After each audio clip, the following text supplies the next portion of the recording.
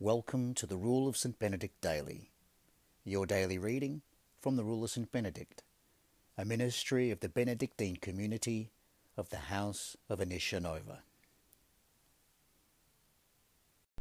Today's reading from the Rule of St. Benedict comes from chapter 28, those who refuse to amend after frequent reproofs.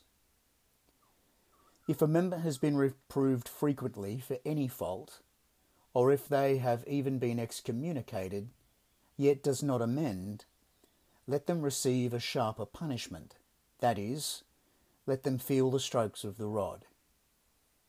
But if even then they do not reform, or perhaps become proud and would actually defend their conduct, which, God forbid, the abbot should follow the procedure of a wise physician.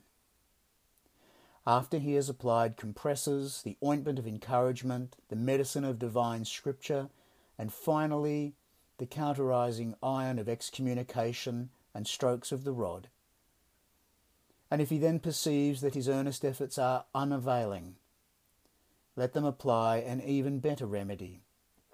The abbot and all the members should pray for them, so that the Lord, who can do all things, may bring about the health of the sick brother or sister. Yet if even this procedure does not heal them, then finally the abbot must use the knife and amputate.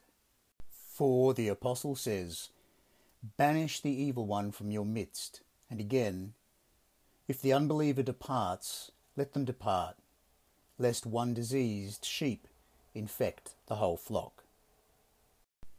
You've been listening to today's portion of the Rule of St. Benedict, read to you by a member of the Benedictine community of the House of Anicia Nova. For more information about the House of Anicia Nova, who we are, and vocation with us, please go to houseofanicianova.org.